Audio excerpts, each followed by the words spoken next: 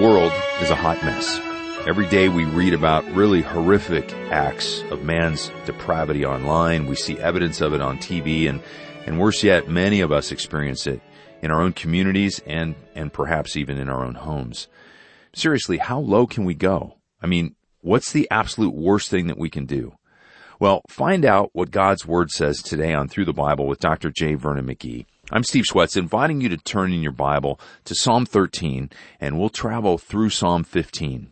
And while you do, let's say hello to Through the Bible's President Greg Harris. Greg, did you bring us some letters from the Bible bus? I did, Steve. And before we read these letters, you often tease me in our personal friendship that my heart is for the world and that maybe I'm not as excited about our domestic ministry. But I want to say on the air to everybody, I love hearing from our U.S. and Canadian listeners because what God does here ripples out to the rest of the world. Yeah. So it is the other side of the coin of my passion for getting the whole word to the whole world. Yeah, and I love this letter that I'm going to read first from Michael because he quotes James, which is my new favorite book.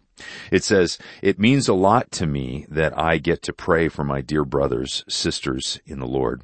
I appreciate knowing what they are experiencing and share in their joy or their trials. I get to pray for their various needs as well as rejoice with them at what God has done for them through Christ Jesus our Lord. As I pray, I'm strengthened in my walk with the Lord as well. So we all benefit because the effectual and fervent prayer of those clothed in the righteousness of the Lord Jesus avails much." James 5, verse 16. "Praise be to our Father God in heaven and Jesus our Lord forever and ever. Amen. I thank God for your ministry." Thank you, Michael. And he does not reference that he's on the World Prayer Team, which brings up an interesting point. He may be on the World Prayer Team, or he may just be listening every day and praying. And we want to say, although we'd love for you to join the World Prayer Team, the thousands of people that pray every day, if you just want to pray for this ministry, you have a part. You're a stakeholder in the global impact here in North America and around the world. Yeah. Now here's a great name, Gracia in Wisconsin. "I am so thrilled to write and tell of the way the Lord uses Dr. McGee, and this ongoing ministry is so encouraging to me. I am a 40-something-year-old school teacher in a very rough inner-city location. I've been working hard to stay in this setting, knowing how these kiddos need a praying teacher." Wow, let's just stop and say thank you, Gracia, for following that calling. She goes on, "This year, however, has proven to be a year of trying in so many ways, and yet I am constantly reminded that this isn't new.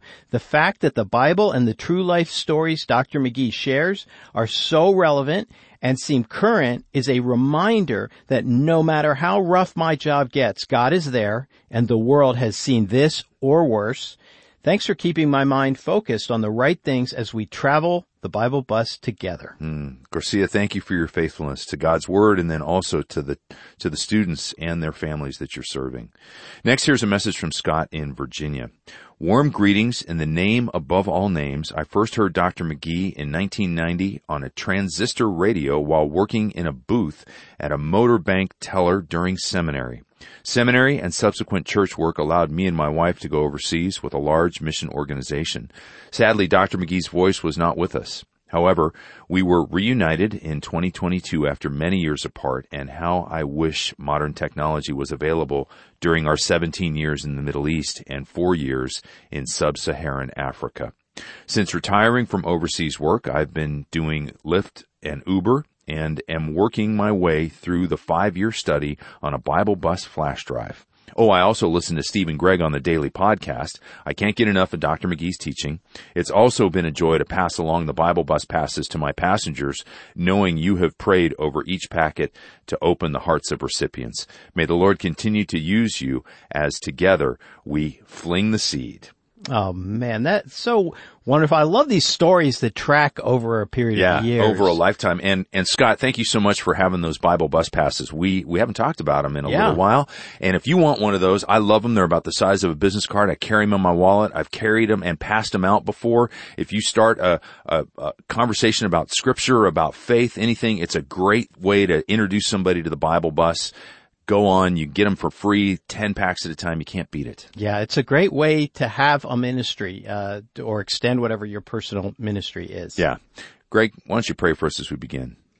Father, we never grow weary of celebrating your power and your goodness in the lives of those who are willing to put their faith in Christ. And just to hear about your faithfulness over so many years in the lives of Michael and Gracia and Scott and so many millions of others whose stories we haven't heard yet. We just want to thank you. And now as we turn our hearts to study your word, we ask you'll do the same kind of powerful work in our lives. In Jesus' name, amen. If you can, now open your copy of God's Word to Psalms 13 through 15 on Through the Bible with Dr. J. Vernon McGee. Now we are in actually a rather doleful section of the book of Psalms, and they are connected here, by the way. We have a direct line that have a very close connection, and that began back with Psalm 9. And it will continue right on through Psalm 15. And these Psalms, they have to do with that time of trouble that's coming and the different ones that figure during that time of trouble, the Great Tribulation.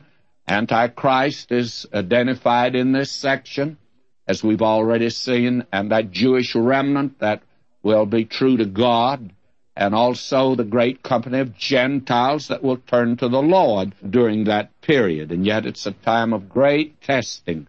And David writes this psalm out of an experience, and it has a contemporary interpretation. It also has a prophetic or a chronological interpretation. It reaches down to the very end of the age in which actually we're living today, and after the church is removed. It has a wonderful application to us. Now, in this 13th Psalm, David was being pursued, obviously here, by Saul. He was hiding in the cave of Adullam, and probably the Philistines were teamed up to find him out. He probably was in the wilderness of Ziph, and this man, day after day, found himself in this very awkward position. And in weariness of body and soreness of mind and heart, he cries out to God, "How long wilt thou forget me, O Lord? Forever?" In other words, he sounds a very pessimistic note here. How long wilt thou hide thy face from me? He feels as if God has forsaken him, and he's on his own. And what you have here is, as Dr. Franz Delitzsch put it, you have a long, deep sigh. It comes finally from a relieved breast by an already much more gentle and half-calm prayer. This is the way he described it.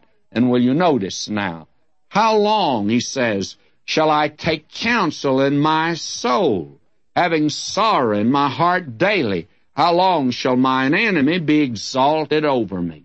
How long will this continue? At this time, David was a very weary man. And then he turns in prayer to God. This is his resource and his recourse. Consider and hear me, O Lord my God.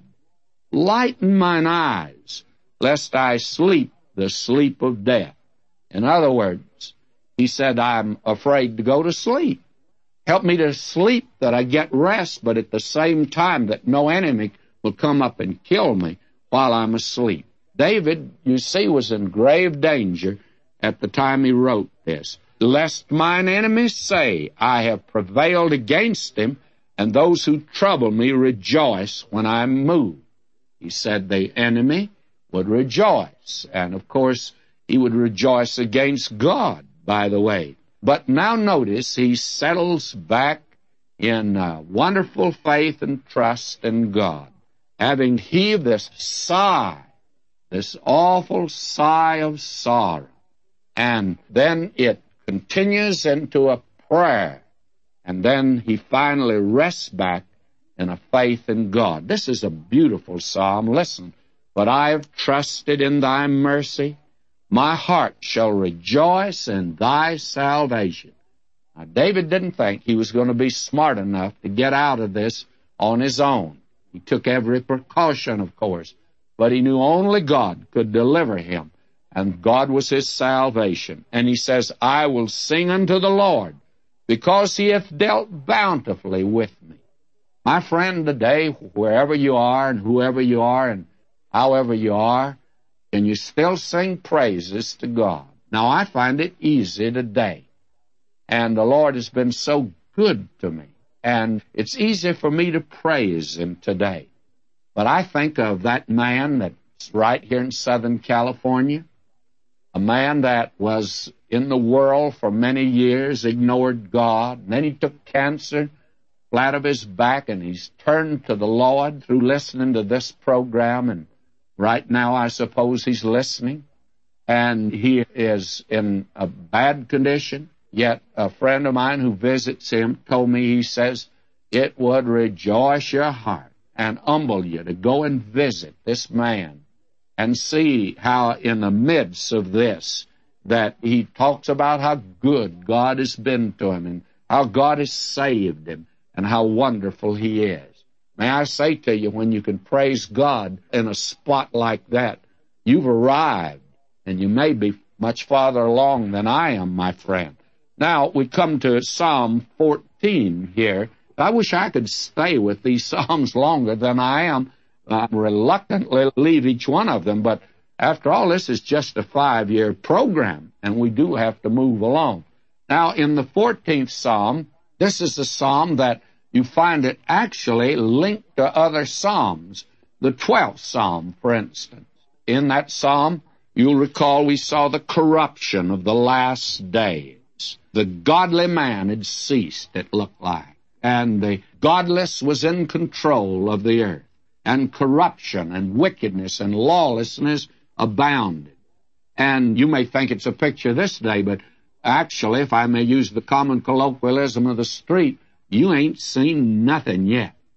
Wait till the great tribulation comes. And by the way, I hope you don't see that, because God's church, those that are in the body of believers, just not going through it. He's already said he'd keep them from the hour of trial that's coming on the whole world to try them that dwell on the earth. That's not for the church. He said they'll leave before that time. So we have here the corruption and wickedness of the last days, actually the end of the age, and this psalm certainly sets it before us. Now, will you notice here that it has a marvelous arrangement, and it has such a fine arrangement made by Bishop Horn that I'm going to use his outline today, and he divides this psalm into 3 parts. You have the corruption of the world in the first 3 verses, and then you have the second division, the enmity against the people of God. That's verses 4 through 6. And then verse 7, the longing and prayer for salvation. Now, this is the picture of this 14th Psalm. You can see it's a very brief psalm, but very important. Now for the first 3 verses. And we have in these first 3 verses, I'm reading now verse 1, the fool hath said in his heart, there is no God. Now the Hebrew word for fool here is Nabal. Now that may ring a bell in your thinking, because there was a man by the name of Nabal. He was married to a very lovely woman by the name of Abigail. And this man Nabal fell down dead, and he was actually a fool. That's what his name meant. And he was a fool. He acted a fool. He wanted to fight against David, which had been a big mistake. And when Abigail, who was apparently a very lovely person, and I think she was the greatest wife that David ever had, and so we have here that man Nabal, and that's the word that's used here. Now the word can be translated by the word simple, or silly, or simpleton, or fool, or madman. That is, insane. And I had a friend that had wonderful success in dealing with atheists. And he was a real brain, by the way. He was in a group of men one day, and one of these atheists there, they're generally big-mouth individuals, he was saying, I don't believe there's a God. I just don't think that there's a God, and I think man, when he dies, he doesn't have a soul. He's just like a dog when he dies. And he was just raving on, and raving like a madman. This friend of mine waited till the group began to break up, and he went to this man. He said, "By the way, did I understand you to say that you're an atheist?" The man launched into another tirade. No, he didn't believe there was a God. Well, my friend said to him, "I'd like to ask you a question or two." He said, "Now, the Bible says that the fool had said in his heart, 'There is no God,' and that word fool means insane or a madman. Now," he says, "either you were not sincere when you said that, you were just talking for the benefit of this crowd, or else you are a fool and a madman. You're insane." And he said, "I'd just like to know which one it is." May I say to you, the man turned and walked away, because only a madman in this universe today, and with what man knows about the universe already, he has to be a madman to say there is no God. That's back of this universe that we're finding now is ticking off its time more accurately than any clock or watch that man can make. And friends, there's no watch running around today that some man didn't make it. And a universe that is timed much better than any clock. I want to say that universe tells that somewhere there's a universe maker. The fool hath said in his heart, "There is no God." And the fool begins now to appear on the scene. We've already had, by the way, one reference to it back in the 10th Psalm, where it says God is not in all his thoughts. And the better translation is, all his thoughts are, there is no God. That is the place. Now, the very climax, therefore, of imbecility, as someone has said, is the man that says there is no God. And he exhibits the very depth of human depravity. Now, I want to say it, and I want to say it carefully, because I recognize that many of them have PhDs today and are teaching in our universities. But the lowest that a man can go in human depravity is an atheist.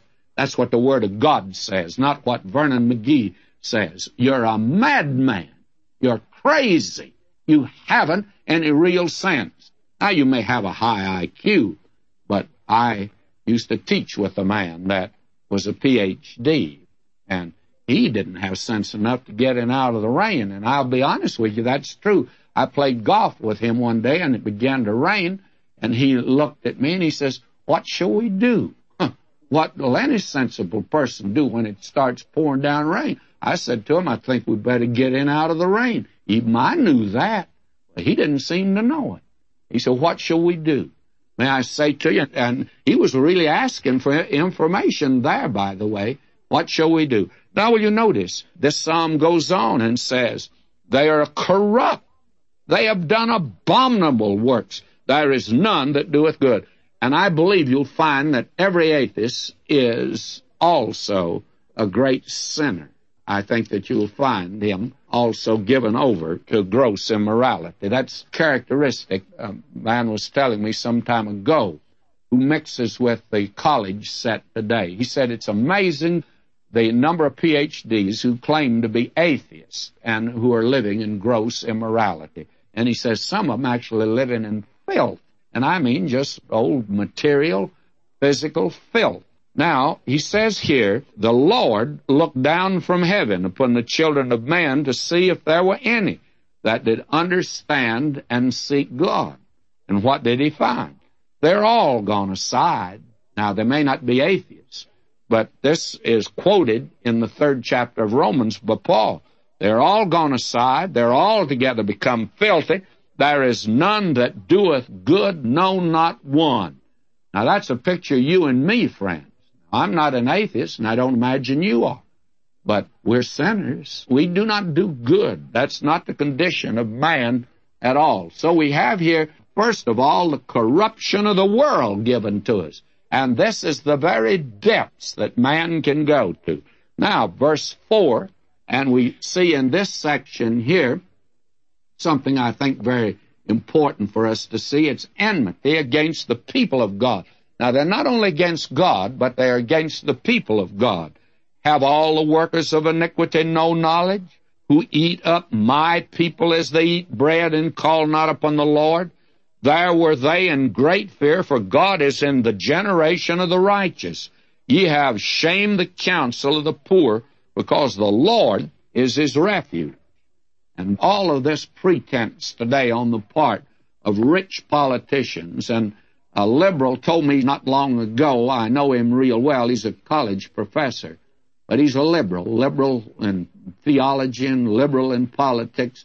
He calls these politicians today limousine liberals. He said they don't know anything about what the poor man goes through at all. They're rich men today, and yet they pretend to be liberal. They're like the rich man that the Lord told about that always let some crumbs fall off his table for the poor man, for Lazarus, to keep him satisfied. Now, I've found no rich man today giving up his riches to help the poor. He's for giving up what little you and I have accumulated, and he'll tax us to death. But he somehow or another escapes the taxation. May I say, God sure does know human nature, does he not? This is the picture of them. Now, in verse 7 is this note of triumph. Oh, that the salvation of Israel would come out of Zion. And this looks forward in anticipation to that glorious day when out of Zion will come that, a longing and prayer for God's salvation. When the Lord bringeth back the captivity of his people, Jacob shall rejoice and Israel shall be glad. Now, you can't misunderstand that prayer. Now, anyone that says they do not believe God has a future purpose for Israel, at that very moment are saying they do not know very much about the Psalms, because you may try to avoid what is so clearly stated in other places. But how you can deny when you come to a place like this that this is the heart cry and the joy of the psalmist is down yonder in the future. Now we come to the 15th Psalm, and it's another very brief psalm, and it actually marks the conclusion of this section of this very interesting little book of Psalms here that began with the 9th. And if you wanted to go back over them, you'd see a tremendous development here. And the 15th Psalm gives a description of those who are going to be in the presence of Jehovah. Notice how it begins. Lord, who shall abide in thy tabernacle? Who shall dwell in thy holy hill? Now, there's one holy hill. That's Zion, we're told. That happens to be over yonder in the land of Israel. That's what he's talking about. He that walketh upright, worketh righteousness, and speaketh truth in his heart. He that backbiteth not with his tongue, nor doeth evil to his neighbor, nor taketh up a reproach against his neighbor. In whose eyes a vile person is despised, but he honoreth them who fear the Lord. He that sweareth to his own hurt, and changeth not. He that putteth not his money to interest, nor taketh a reward against the innocent. He that doeth these things shall never be moved. And actually what David is saying here, exactly what James says. You show me your faith without your works, and I'll show you my faith by my works. And in James, it's the works of faith, not works of law. Here it's the works of the law. But both of them produce a righteousness, if you please. And who's going to stand before God? Those that have had a faith in God that has produced a life down here. Faith alone saves, as John Calvin put it, but the faith that saves is not alone. It'll produce a life. Do you really believe Jesus is coming and coming soon? I hear so much of that today, but I don't see much change in people's lives. My friend, if you really believe it, you're going to have a life down here that's going to count for God. That's the real test of whether you're looking for Jesus to come. This is a tremendous psalm, is it not? Brings us to the end of this series. We come to Psalm 16 next time. May the Lord richly bless you, my beloved.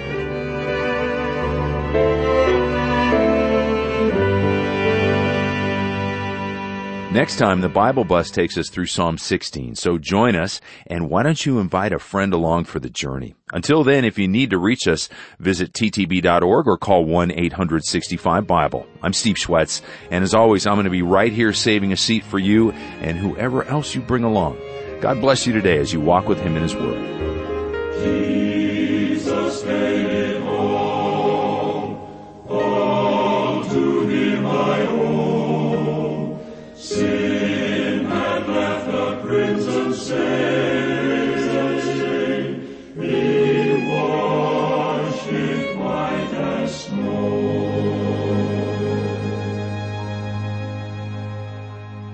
Through the Bible exists to take God's whole Word to the whole world, and we invite you to stand with us with your faithful prayer and financial support. Where will God's Word go today?